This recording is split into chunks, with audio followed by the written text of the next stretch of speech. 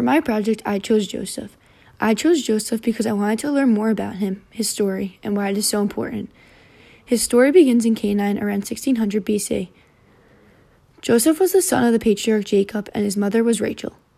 Jacob, the father of Joseph, gave him the coat of many colors. His brothers got very angry and jealous over this. Joseph had 11 brothers: Reuben, Simon, Levi, Judah, Issachar, Zebulun, Dan, Naphtali, Gad, Asher, and Benjamin. He had one sister, Dinah. Joseph was sold into slavery because his brothers were jealous that he was a favorite child.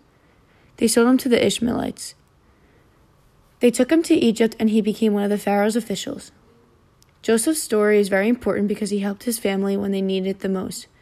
He was able to bring back resources from Egypt to his family. Family meant everything to Joseph. As you can see, this is Joseph and his story.